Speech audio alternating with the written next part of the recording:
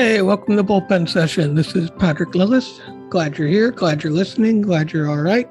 Hope everybody is. Hope you're enjoying the beginning of what feels like spring. I know it's early March, but can feel a little change. I think maybe I'm willing that. Maybe I want that because as I shared last episode, wanting to get out into the world and wanting to experience people and starting to do that more, making active plans to meet up and see plays and, do things. And really grateful it's able to happen. And there's just a little shift in weather, which makes me feel a little more active. And going to the Southeast Theater Conference next week. Excited for that. Being in person was not last year, and this year it will be. We'll be doing podcasts there with some of their guests. That's exciting. I look forward to sharing that with you.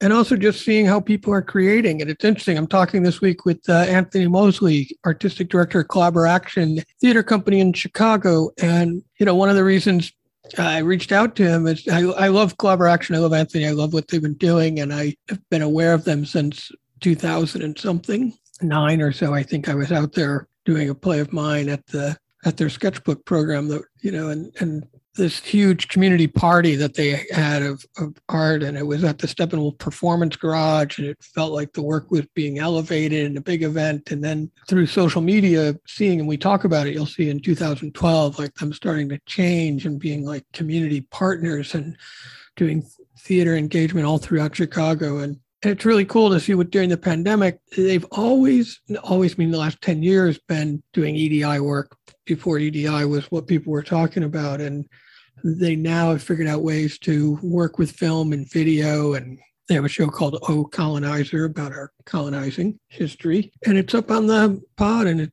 up on their website. It's, it looks like it's streaming, but it looks like a film. It looks like a film of a play. It feels like theater energy. You'll hear Anthony talk about it. It's great. But it was really exciting just to talk to him because I think for a couple of reasons, he's so good, and the theater company is so good at engaging the community as not an audience, but as everything, as collaborators, it's almost like he's, just inviting everyone into the conversation.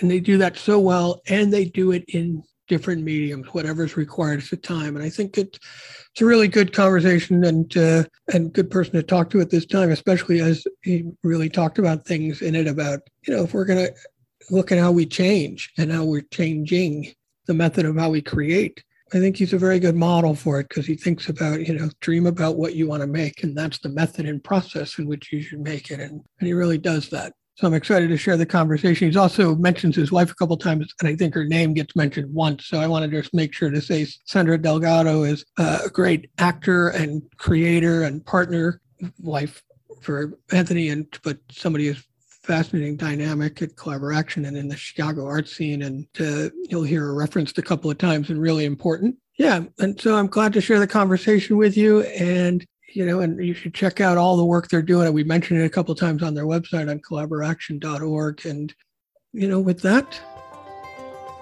play ball.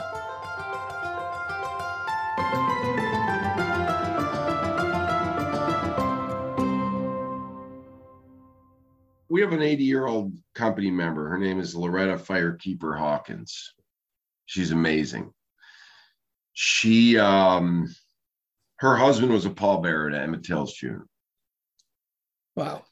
She helped introduce Gwendolyn Brooks, the great poet, Illinois poet laureate, to the University of Chicago, and used to drive her to and from class at University of Chicago to make sure that Gwendolyn Brooks could go teach poetry. She wrote a piece called Dee's Shoes, where she does a spoken word piece as Harriet Tubman, connecting the Underground Railroad to the Black Lives Matter movement and dealing with all kinds of tension between those two worlds within the Black community. She said when George Floyd was murdered and broadcast around the world caught up to Collaboration. Since 2012, we've been really looking to use theater as a tool to dismantle oppression of all forms, starting with gun violence, and very quickly you get to racism, and then you get to classism, and then you get to colonialism. And that's been my journey as a white male artistic director and theater artist. What was the shift in 20? I feel like what was the shift in 2012? Where was that? Because you were you're 25 years old right now at the theater company, right? Yeah. And so you're in your 10th year, and I was participated before then and aware before then, and I did see the switch. And do you know what it did for you in 2012? What happened where you were like, you know what? Yeah, I mean, we're with a spotlight towards anybody who's in the early parts of their career. I'll go back a little bit. I was a finance major from Notre Dame in South Bend, Indiana, and business major, and focused in finance, as they say. And but found myself putting all my electives into the theater program and taking 300 level Brecht courses and going over to St. Mary's, the all girls college right next door, to take acting classes.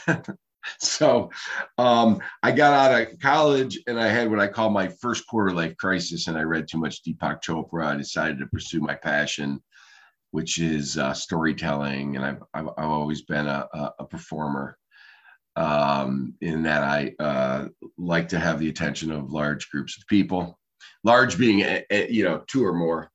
But one-on-one I love as well. It's just, I don't have to talk as loud, and I like to talk loud. So I pursued my passion to be a storyteller and an artist, and someone that gathers folks in space and time, and went through a wonderful acting program, Steve and Ivich Studio. That's really I got my craft and my toolkit and my philosophy of making art. And then which is that any piece of art is only as good as an artist's willingness and ability to share themselves, as you know. And so I went about seeking to share myself and create spaces where we could share ourselves. And I got cast in Collaboration's third show. The company was originally founded by Kimberly Sr. in the basement of Cafe Voltaire. It was a ragtag coffee shop operation. And after 2.5 years of becoming kind of a lead producer there, director, actor, I became the artistic director, and I changed the whole company, created the Sketchbook Festival that you were part of, and that became a rite of passage in Chicago theater, and was really great at cultivating community and relationships and jumpstarting careers. And this was before the internet, in the year 2000, before the social media. And it was hard to break in if you were a youngster back then. The people of Chicago theater, the kings and queens of the theater that had risen with the great regional theater movement, kind of had it all locked down, and they were not going anywhere. And most of the jobs were going to their friends. And so Sketchbook gave a new platform for people to kind of get work out there and start to do it. It was the real social media, Well, it was too, because when I was there, first of all, I don't know if it was the first year you were in Steppenwolf's garage, performance garage space at the time, but it was like, so there was this elevation of a thing just by association of Steppenwolf, right? But also it was clearly a party, Yeah. I walked in and, there's this word festival that people don't understand. They don't make it, it's the fest part, but anyways, so we did all that. And then my wife and I had a daughter in 2007, which was of course a life-changing event, and really changed my perspective on everything. And shortly after that, Collaboration got its own space in the Flatiron in Wicker Park, and we had a condo, and we had insurance and a child, all these things that we didn't think we could pull off when we were in our early 20s as theater artists in Chicago. And there was a spike in violence in Chicago around that time. Gun violence, homicides went over 500 for the first time in a year in 20 years. Now, right now they're at 800. So we're in a post-pandemic, reality. But back then, there was just a lot happening. a lot of gun violence, and I, as a white man, I was having my second quarter life crisis, and I was saying, what now? There has to be something more than just doing the, a really postmodern play. And I look back at all the shows that I really dug into, often were about unearned voices and inequity and kind of our diseases as Americans. Yeah. And my dad's a Vietnam veteran. I consider myself a secondary PTSD survivor. And I started just tuning into the pain and loss in Chicago, and then really connecting my complicity with all of that as a privileged white man, and that I really wasn't doing enough. Just holding doors and being friendly and smiling at people on the street is not really the same as, yeah, you got to be, part of the solution, right? So we made a piece called Crime Scene, a Chicago anthology. It was a docudrama about the root cause of violence. I had a 30-person think tank for 6 months, trained each other up on all the stuff, and then used that to roll into a devising process. And that's when Collaborative Action began, authoring shows through a unique collaborative process that's very inquiry based and really was reverse engineered by the kind of change we were trying to create in the world. So our name finally made sense. More than just party theater. Now we were actually working together to make things happen, and that action was in the school of activism. And I remember reading about it and seeing it because there was social media at that point. And I have a relationship with Dina Taubman and somebody I collaborated with. We had a show on Columbine and gun control and that we worked on for a while. So I remember when you were doing this project, I was really interested. But what I also was noticing was when you said the think tank idea, it seemed like that was the moment where like you became like this partner with Chicago. You went from theater to everybody come in to like, we're going out. And that's an interesting observation. Chicago has one of the most richest clusters of theater companies and artists in the country, maybe the world, especially nonprofit, creative centric work, as opposed to commercial work, right? We know that New York has Broadway is Disney World on ice, but Chicago had, at the time, 250 to 300 companies, plus another 100 that popped up every year, and then another 100 that closed every year. And so, yeah, when you look at it, it's like akin to Napa Valley and wine and Boston and biotech. And when you look at the map of where all the theaters are, 98% of them are in the area where the median income is more than $100,000 a year.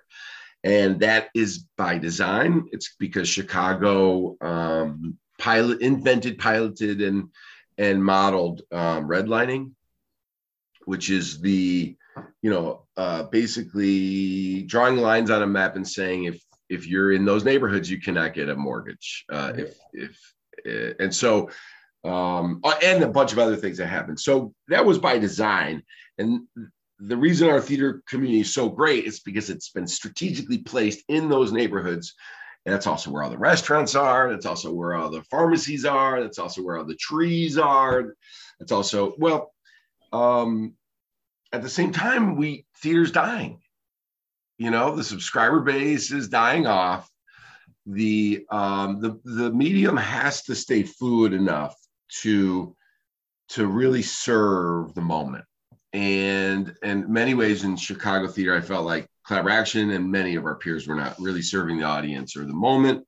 And that really was the way to do that best with what I just talked about, with this gun violence and inequity and poverty, and what is really a genocide in America for 400 years and in Chicago, was to produce work of voices that had been left out of the map. Can I ask how you were? I love that actually on your website. You show where the theaters are and where you're performing or you're presenting the work, and it is outside of that box. And I thought it was a really good thing not to highlight just because like, let me show you what Collaborative Action is doing, but let me show you what's happening, and I thought it was enlightening for me to see it.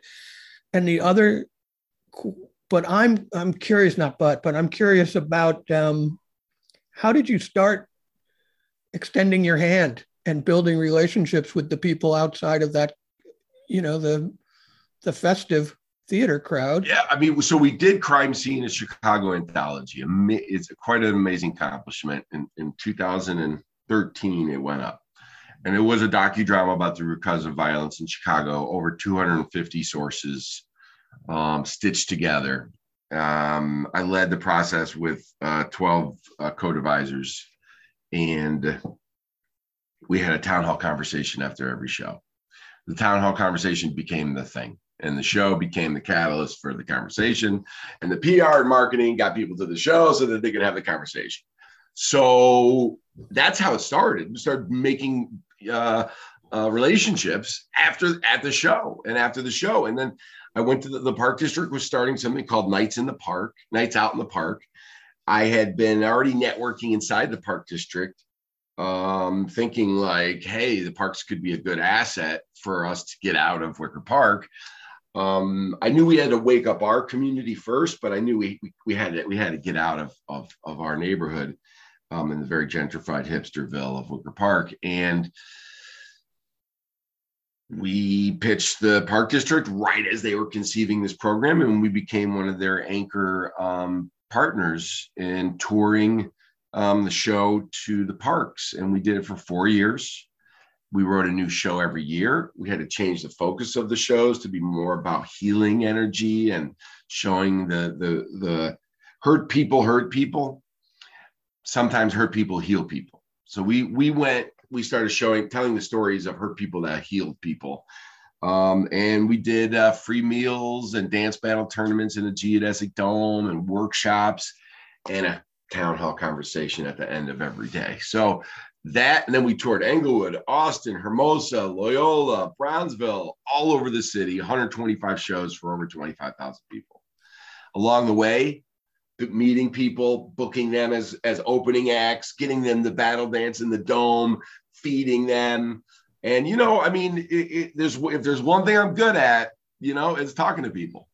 Yeah. Well, also talking to people and getting them excited to participate, because it's not just from my outside eye, it's not just an intellectual exercise, like you said, getting an opening act and showing up. It's just really, and it's just about connecting with people, listening, and that, there's a lot of people like, how do you do it? In the beginning, I had people say, how do you do it? You go into a neighborhood, it's all black neighborhood. You walk into the Park District building, it's all black people. And you go in there and, next thing you know, you're partnering with them. And I was just like, why is it so hard to figure out if you treat people like family, you'll become family with them? Like, it's just, and I realize as a white man, I've had to overcome and melt a lot of my own white fragility and white guilt, and all the programming that I've done to myself and the culture that I was born into has done to me. But at the end of the day, the hierarchy of human beings based on the amount of melanin in their skin is a fraud. It's a lie designed to keep us separated, and it's really not even that different than what's happening in the Ukraine right now. It's all, and that goes back to colonialism. I take you, I could take your land, I could take your voice, I could take your future. I'm going to ask about O Colonizer in a second. I want to I'm interested in the institutional thing of when you said, we feed people, and because you're doing this incredible work and you've got, you're going in, like you said, you're inviting people, your family's becoming family. It's a very organizational development question. Funding, getting the support for people to make sure that there's food at these events. All of a sudden you have to kick into a whole other level of financial investment to be able to provide when you're going outside into this new environment, right? And did something change? Did you discover that? How did it happen?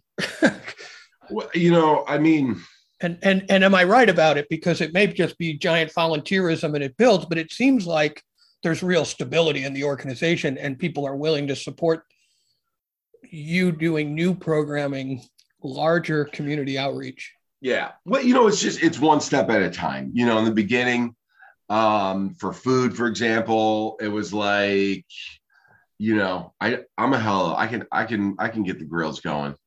All I need is 3 other people and 2 grills, and we can do, and I didn't want to do hamburgers and hot dogs. I was like, that's all everyone does in the neighborhoods. I want to do like steak tacos. I want to do like barbecue chicken, and it just get people to do it. And then eventually I got Connie's Pizza to donate, and then I jumped over to Malnati's, and they've become major partners with us. And here's the bigger thing, though. Yeah. Us theater people, we're so creative inside these kind of lines that have been drawn by previous generations, and one of those things is the press release. One of those things is the 4-week run with 5 shows a week, or 4-week rehearsal process, Mondays off, all this, right? Because it's easy, because you don't want to have to do something the first time. That's really hard, But if other people can give you a budget, you go to probably one of those books behind you is like theater management for theater. And there's a budget that was written for like an O'Neill world premiere. And like, people are like, oh, do we have enough hospitality? Like, you got to just, the budget, you have to dream the thing you want to make. And for Clever Action, it's actually dream the action you want to make in the world happen. And then go, okay, how do we make that happen? And if it means that we're gonna feed everybody at every show. So for what we did, we had a DJ outside in the park, we had a geodesic dome, we had music cranking, we had me on a mic, and I'm getting people to battle dance inside of a geodesic dome. Now everybody in the park's like, what's going on over there? They come around, they see grandma battle dancing like a 5-year-old kid from the neighborhood. They're like, that's amazing. Now there's 200 people there. And all of a sudden they go, whoa, the grills are fired up. You mean there's food? And then they all get food, and then they eat, and then we march them right into the theater and they sit down. And then they go, wow, that was my first time I ever thought. So I never saw theater before. I always thought theater was boring. I didn't know you could have a dance party, you could eat, you could cry, and you could hug, and then you could leave a changed person. And so it's just really about not being, it's hard. Sometimes we just like the assumptions, but the assumptions were written for a different time and for a different people. I loved all of that. And I especially love that. Goes, I don't mean to cut you up. That goes for rehearsal process. That goes for how you write the show. You know how I write shows? I get a bunch of people in the room. We share a Google Doc.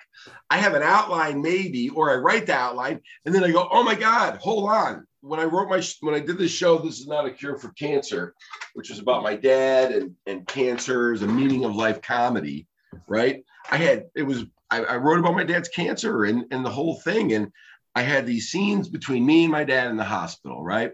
He's on morphine. I snuck in a flask of whiskey, and we had the best conversations of our whole life in the worst place in the world, at 10:30 at night. And I was working on the show. I had a co-writer, co-director, and I was the lead, playing myself, reliving my dad's fight with cancer and his death and our what he taught me. And I had 3 placeholders for the scenes with Dad in the hospital, right? Me and him. And we're working on the script, and I'm like, okay, I know what's going to happen. I could describe it, but I didn't do it. One day I said, it's time to do it. I walked into the studio. I turned on my voice memo, and I said, hey, Dad. Hey, Ants. How you doing? You look less yellow. Yeah, my bilirubin's down. Nice. What are you watching? Oh, it's a nature show about a lion and a tiger. Oh, and I just recorded the whole scene, one take. I did that 3 times. And then back then we had interns, and one of my interns transcribed it for us. But now that we don't do any unpaid folks, I might have to use technology. But so my point is that everything needs to be examined and tested. I agree. And I think it's one of the things about the pandemic, the pause or whatever, where we re-examined everything. I thought, right, can we re-examine the fact that we're making art and not all art is a 4-week rehearsal with Mondays off, and you're not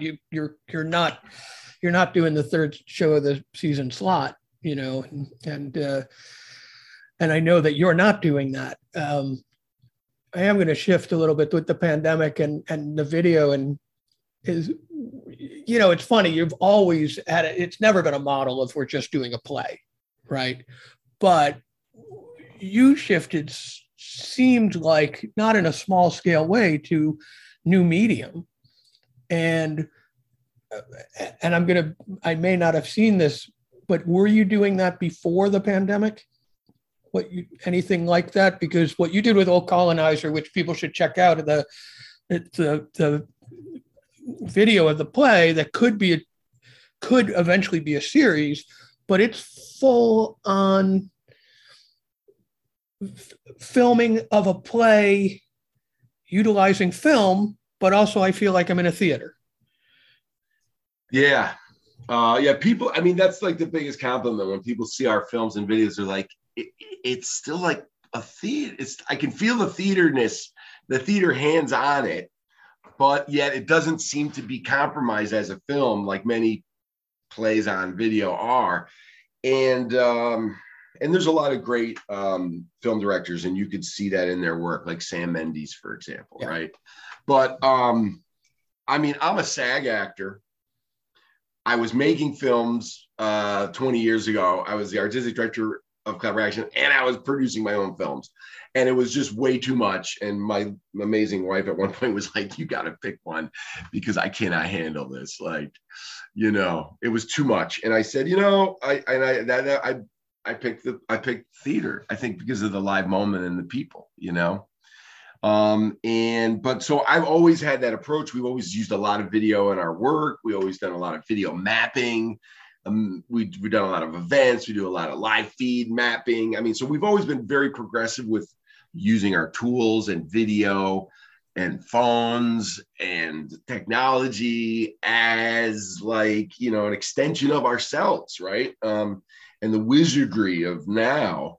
And so when the pandemic happened and taken away from us was the ability to gather, the energy just went right there, and as a social justice theater company, we felt we've been preparing for a pandemic, for 10 years, for 25 years, really. Like, we had been preparing ourselves to be there when the lights went off, when the theaters were locked, and we were somehow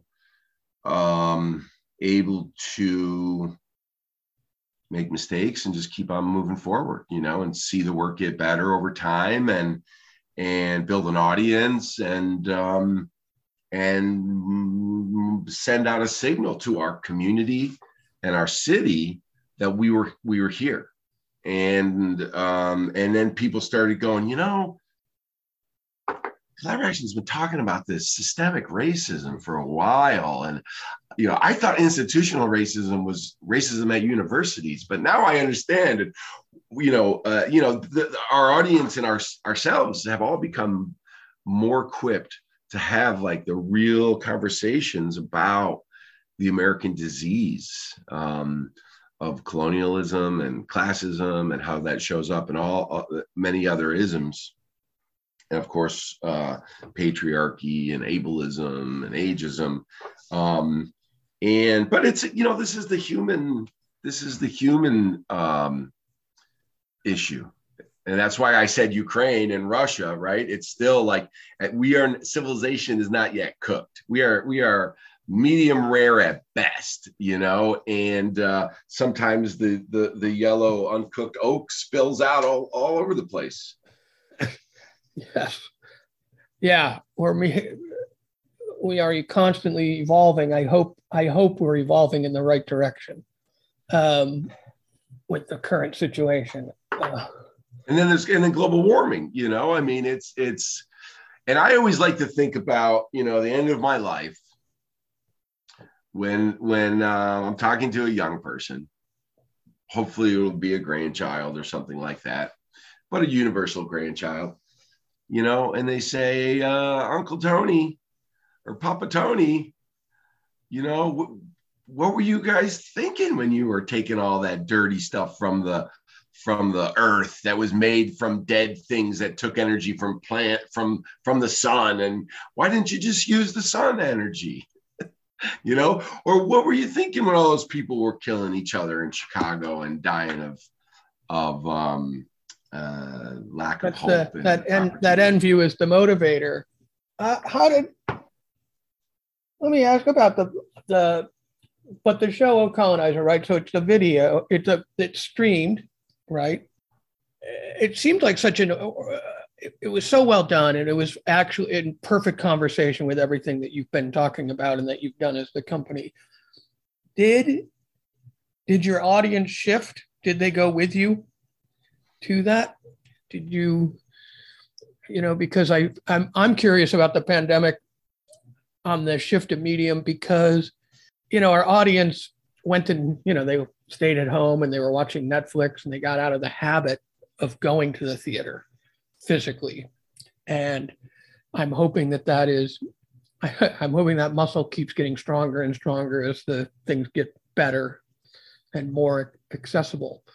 But I'm curious, did you get the traction of that? Did the dialogue happen? Because I watched that post-show discussion was part of the presentation every time you watched it, right? Well, I mean, kind of, yeah. We also, we screened it as a part of our Peace Book Festival live in front of an audience. So we took a bunch of stuff. We also made a documentary series called Encounter Englewood about amazing change makers in Englewood, 5-part series, and that just got into a international documentary film festival. So here's the thing: we look at the concept of an audience much differently than most people do. Most theater companies go, okay, this is our audience, here they are, we get, some new people and some people drop off, but this is our audience, and do they come? Whereas we are really, I refer to it as audience design. We're designing an audience as we make the show, because those are the people we're trying to activate. And so we tend to stay a little bit ahead of our audience. Now, our hardcore people that have seen like 90% of our stuff, they'll follow us wherever they go. But, my wife has done an amazing job at this. She's able to actually speak into the thing the audience wants and needs to hear. And then you fill that. And La Habana Madrid is her amazing mega hit play musical that recreated a Latin jazz club in Chicago in the 60s. That was pretty much, nobody knew about it. It was like the Copacabana Club of Chicago for the Latinx community, but nobody heard about it, because it wasn't in the history books. It wasn't in white newspapers. And so you had to talk to somebody who went there to find out about it. Well, she talked to a lot of people, created the show, told 6 real life stories of people that visited the club while she backed a 5-piece salsa cumbia band. And the thing was a music, dancing, storytelling bonanza, had 4 sold out runs, and the audience was just coming. They would just come, and then they would bring their parents, and then they would bring their kids and their sisters, and then their sisters would bring their kid. The audience just would come. And it was like, and she's got a couple other projects she's done that with. So, we don't really worry about the audience of the past so much. We want to invite everybody, but like the show we just did, right? The Emmett Till, the trial in the Delta, the murder of Emmett Till. We transcribed the original trial transcripts that had been hidden for 50 years and for some reason haven't really been theatrically or publicly explored in any way. And this is, basically the trial transcripts show the systemic racism and inequity in the legal system that they used to get those guys off, and then hid it so that it wouldn't be taught publicly in every law school for the next 50 years. Well, probably 75% of the audience had never seen a clever action show before. We just did it. Had two hugely successful sold out nights at the DuSable Museum, and it was a lot of new people. Yeah, and that's great, right? Because now they'll fold in with us, and so it's now for old colonizers. I want to go back to the Emmett. I want to go to the Emmett Till piece yeah, because you did it, and it looked great, and the transcript is obviously impactful, and I love the fact that you read it out. You got those words out loud. You had that experience, as opposed to people just reading the transcript, which won't have the impact. Yeah. Is there a plan for it to be continued? I mean, because I know it was 2 nights and it seemed great, but it also seemed like that's a play, an event, like the Exonerated years ago about the people who death row who should get out of prison. It felt like, oh, this is going to go everywhere. People should be hearing this. Yeah. And they will. And we had 29 actors. I was trying to figure out how to not cast 12 white male jury, including, audience members, and, the first 12 white men have to sit there. I mean, but I ended up casting this. The story of this project is a great example of all the things I've been talking about, right? So Marion Brooks of NBC 5 Chicago, investigative journalist, big, very interested, and has created work about the Emmett Till case, gets her hands on the transcript. I don't know how she got it, but if you Google it, it's available online. But not many people know that. So she says, ask her colleague Leanne Trotter, who's an arts and cultures person for NBC Chicago, what theater company should I talk to come in and do a reading of this so I can do an audio recording of their voices? And she goes, Collaboration. So we get hooked up. And she says, hey, can you just come in with some actors and read this out loud? They'll have to have good accents, and we can't pay you, but it's a good PR opportunity for you. And we're now paying everybody $18 an hour, at least, for everything. And I, really quickly figure you can't do this with less than 12 actors, because you got the lawyers and the judges and all the critical witnesses. And then you look at the script and you're like, the transcript, you're like, this is 354 pages. We can't come in and read this. It's not theatrical. You need to, so, and my team was kind of like, this is crazy that they want us to come in and we're going to pay for everybody. And then we get a PR opportunity, but it's a lot of work. And I was like, yeah, it is a lot of work, but you know what? There's a big asset here that's way bigger than this audio recording that they're talking about. And we're going to just jump ahead of them and pull them along towards turning this thing into a real thing. So we commissioned 2 company members, Gary Mills and Willie Round, to adapt it, worked closely with them in that process. They jumped into it. 30 days later, they had a 90-page transcript, came back to NBC and said, hey, we're producing a play. If you want, you can use some of the scenes from the play for your documentary. And why don't we shoot the whole thing while we're in the studio? Not just the thing. We got it together. Let's just do the whole thing, shoot with 5 cameras, and then go from there. And so through, that's what we did. We scrambled and got sponsors. We booked 2 shows at the DuSable so we could share with the public and get some ticket revenue and some press. And then Wednesday before shooting it, performing it at DuSable with only really 2 4-hour rehearsals, 1 on Zoom, a reading, 1 in person, a blocking session, notes, and then 1-on-1 with 8 of the actors. I did 8 scenes on Zoom, 25 minutes a piece, different lawyer testimonies. That was the whole process. And we went into NBC and we shot the whole thing in a 9-hour day. Yeah, and did they shoot it for you? They shot it for us, and they paid for the cameras and the team. And we were in the old Jerry Springer and Steve Harvey studio. And they will be using excerpts of that for Marion Brooks's documentary about the trial. And there will be a full performance video available on the Peacock, Roku, and Hulu. Amazon. Nice. So you'll be able to watch it. Probably in 3 or 4 months, you'll be able to see the whole thing with a multicam shoot. In the meantime, we are raising money to bring, to do a full production of the piece. Hopefully in February 23, but that might be a little soon.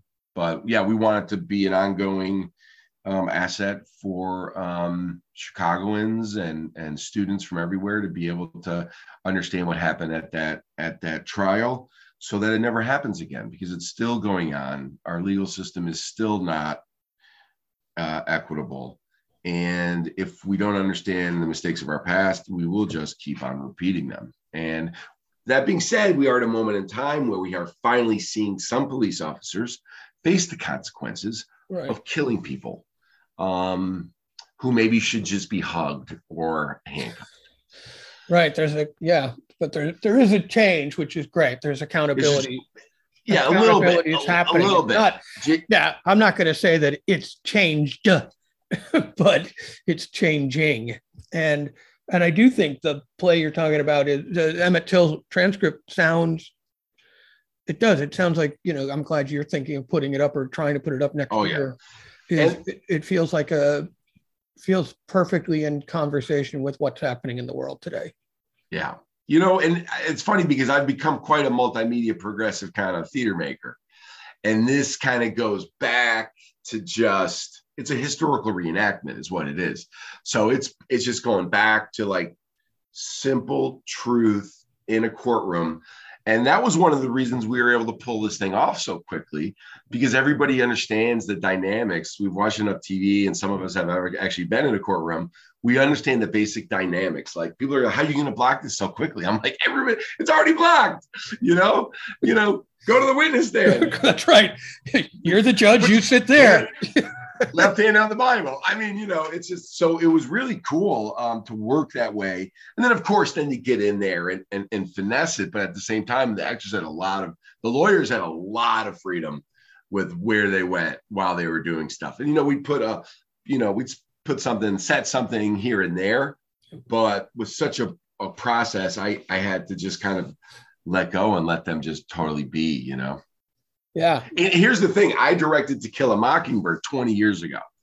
That was like my first big show. That was a large cast, sold out run, students. And this trial, the state of Mississippi versus Milam and Bryant, was the source for To Kill a Mockingbird. So in a way, I've come full circle. And it all makes sense to me when I'm 85. Right now, it feels right. Yeah. This is another admin question. I love that you went to the equity pay. Everybody, free labor, no interns, everybody gets $18 an hour. I want to ask, is that fun? Do you have to fundraise harder for that? Or what's the impact on the organization to be able to do that? Because I gotta figure it's better for the artist, right? They're happy, they're showing up and being valued. Ultimately, we're still in the midst of it, but I can tell you that we talked about funding earlier. When we first made the switch, right? Some of our funders faded away. So, they're like, we're into art, supporting art, not social services. We like artists that have MFAs, not street cred. Some of our audience dropped. Some of our critics stopped coming to our shows. Some of that is classism and white supremacy. And so there was a little drop.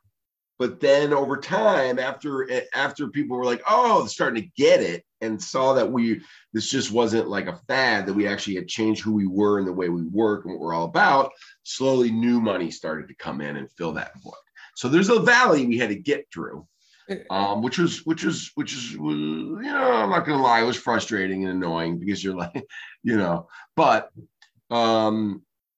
now, so we started kind of just really doing well and retiring a deficit. And then since the pandemic has hit, we had our most profitable year to date last year. And we are in really great financial footing. Our whole staff has gone W-2 with benefits. We have the pay equity has made its way through everything. So we have a very unique way that we pay our staff, and it's all transparent and based on equity.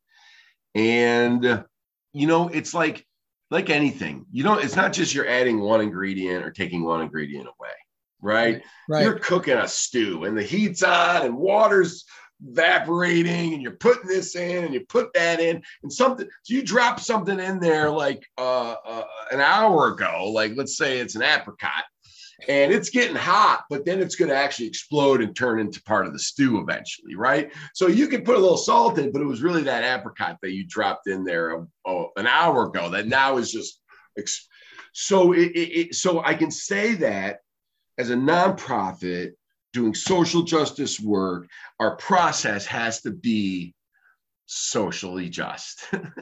And and although we live in this scarcity model, the universe and nature actually works in a model of abundance. And so if you break free from that, I feel like, and I'm still dealing with my trauma of all those years of not being able to pay payroll on time, or the printer guy is looking for his money for all the posters and the programs. And you get in this mindset of scarcity, right? So I still have trauma from that I deal with, but I believe that pay equity is profitable. It makes the most sense.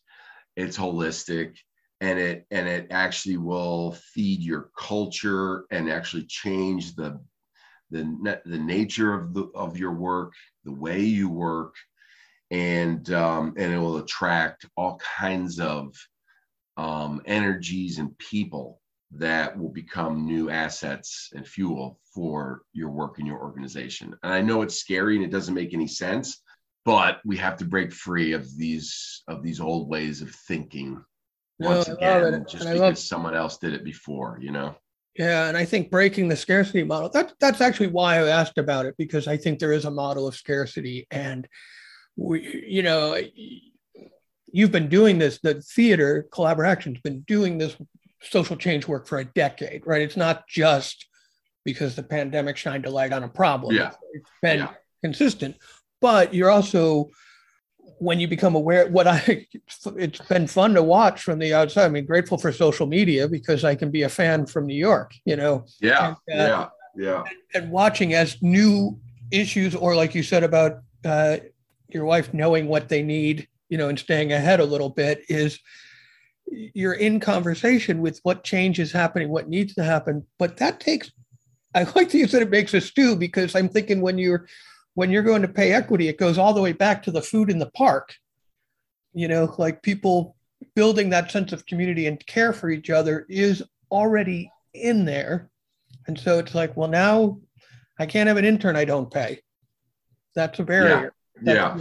And for what I would say more traditional theater than Collaboration, the biggest barrier right now is the audience that loves theater and pays for theater, especially Broadway commercial theater, but everywhere. They don't quite know what's going on behind the scenes.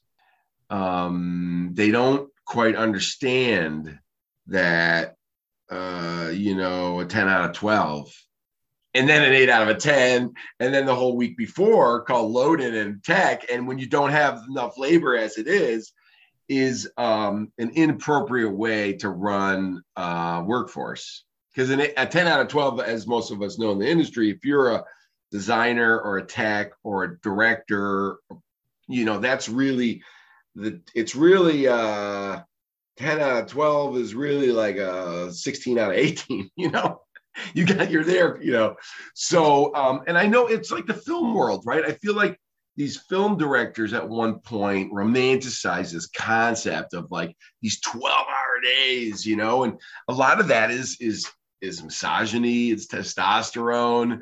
You work at Labyrinth Theater Company, about a bunch of ambitious big personalities who are coming out of a scarcity model, and they see a little bit of sunlight, so they're just gonna work they're gonna work it, and that's not sustainable. And we're all complicit in it, you know, and so it's real hard to stop. But so there's a leap of faith, because you can't just half do it, you know, and so it's really, to make that leap, it's got to actually start. It's what we're talking about is actually what Clever Action tries to do around the isms, right? Is you have to cultivate personal transformation inside of yourself as a leader, as a participant, as a collaborator.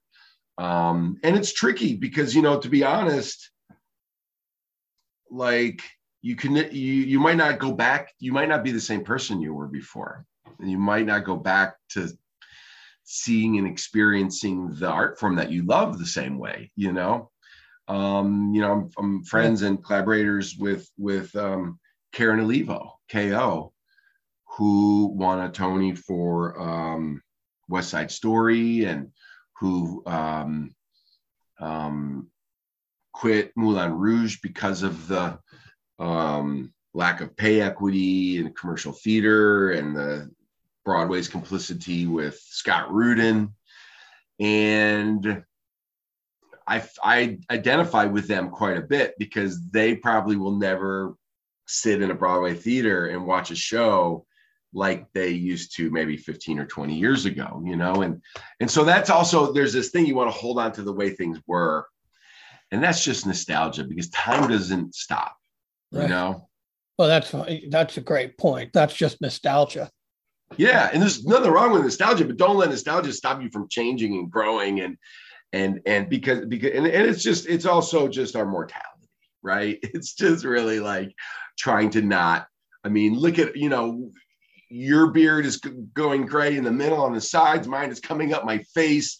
You know, you look in the mirror and you're like, if I only dyed my beard, I wouldn't realize how old I was. You know, my dad said they all dyed their hair. They all, you know, and it's kind of like, you know, I'm not going to dye my hair because I'm getting older and life is precious. And if it lasted forever, it wouldn't be so sweet, you know? Yes, it's very funny. That comment resonates a little too true, because I'm about to make a film of a solo show that I do. And I thought, well, when I first performed it, the beard wasn't gray. Exactly. It was only a couple years ago. But no. Yeah, exactly. You know, it's funny. The graying of one's beard becomes a marker of time. And if you don't have a gray beard, you probably don't quite appreciate what I'm saying. Anything that reminds you of your mortality and how quickly it's going, so that you can be in the present and try to be grateful for being alive, you know. That's really what my show, that was my cure for cancer, really was like, the only way you beat cancer or cure it is by not letting life go through your soul without appreciating it while it's happening, you know. And I mean, I met a lot of survivors of cancer. They say, I swear to you, the sky is bluer than it used to be. It wasn't this blue before. And of course, it's just that they weren't really looking at it, you know? Well, yeah, now I feel silly, because I'm going to ask you if, you know, just starting out, if you have, because we've covered everything I want to talk about, and I want to be respectful of time, but if you have any advice, but I have to say, that's pretty good advice. Well, that's life advice. Here's my career advice. You have to create your own work. I thought about this on the while I was driving back. I mean, that's when my career really started getting traction. That's when my wife's career started getting traction. It's like, it'd be akin to a football player in the NFL, and having the ability to write your own plays and get equity in your team for writing those plays. So all of a sudden, you know, who's a famous football player right now? What's Mahomes? Patrick Mahomes. Mahomes owns 7% of the Chiefs. Because why? He wrote all those plays, and he gets, you can have royalties, but the thing is, everybody has a voice that has value if contributed in the right way, in the right setting, and the sooner you can unlock your voice, and create things that you own, that you have intellectual property ownership over, that you get to dictate where it gets done and how it gets done and who's doing it. Whether you're Weird Al Yankovic or you're, Brett C. Leonard, the sooner, or Sandra Delgado, the sooner you can actually say, this is my voice, or these are my dance moves, or this is my drawing, or this is my video, you will become an owner of not just a player. And if you can jumpstart it, I started when I was producing, and I had some ownership there, but really, Crime Scene and Chicago Anthology was the first show that I authored and I owned, and that was in 2012. And so, it took me till I was 38. And if I had done that, if I had the courage and the gumption to do that 5 or 10 years earlier, I probably have more gray hairs on my beard, but I'd own a little more piece of my life's work. And so, and just if everyone has the voice, you just got to figure out like how it needs to come out. I love, it's funny. I love your thought on that, because I think creating your own work is creating your own opportunity and empowering yourself. I also think we became artists. We are artists because we have something to say, something inside of us to get out. Yes. I like that you said it strengthens your voice, but also that idea of ownership, of like, not only do you own the direction and empowered that you can do the work you want to do, but also you're not a player on the team. There's an ownership. You have an asset. An asset. And that asset can go, you can release it and let other people go play with it and make money from it. And that money is just energy. Artists got to get over this weird thing we have about money, asking for money. I don't like to ask for money. It's energy. You don't like to ask for energy? You don't want energy? Really? What do you want? You want apathy? You want no energy. Oh, you want the lack of energy. You want to be invisible, and then just go in a sleep deprivation chamber, take a nap, and when you come out, let's get to work.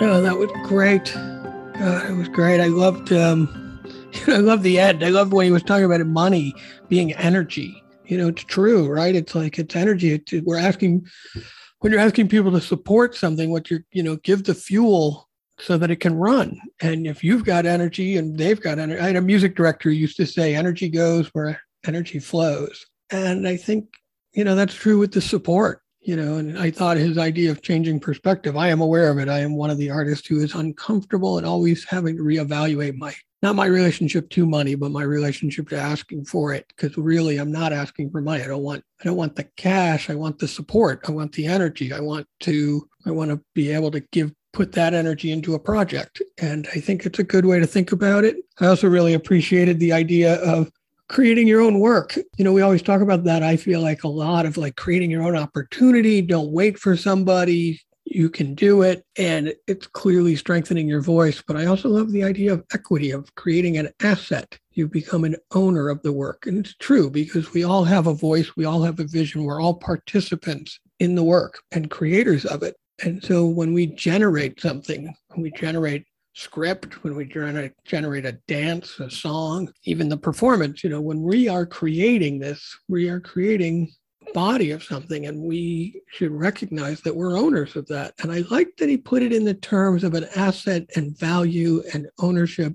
For going back to money, it seems to be a theme for me. I asked him a couple of times about organizational development questions, and I think it's because I want to think about building that career at a point after a year and a half of not having one. I mean, I've been working a little bit on and off, but there's not an industry it hasn't felt like, and it's shifting. And I think as it shifts, it's really healthy for us to think about, how does our work shift?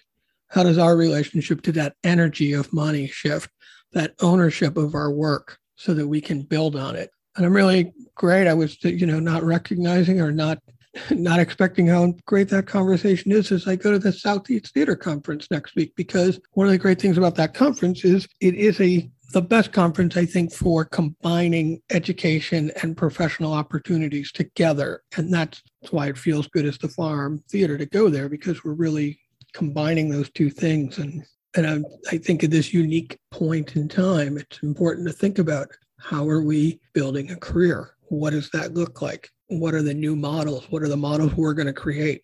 And so I'm excited about it. It was a great conversation today with that. The other thing is 25 years of Clever Action. Chicago is like the center point for, storefront theaters. Like, hey, let's get together and start a theater company. I mean, that's sort of the myth of that city. And Clever Action's really done it. And 25 years of this energy and this spirit, and evolving and doing the thing he talked about, which is, if you want to change systemically, you have to change yourself. And as you change yourself, these things will change. And it's really watching that work change over time, still being true to a central mission, I think, but changing and evolving and growing in how they do it. And so great to share the conversation with all of you. I'm glad you're here. As always, glad you're listening, and hope we all get a chance to get out and create. And with that, we're out.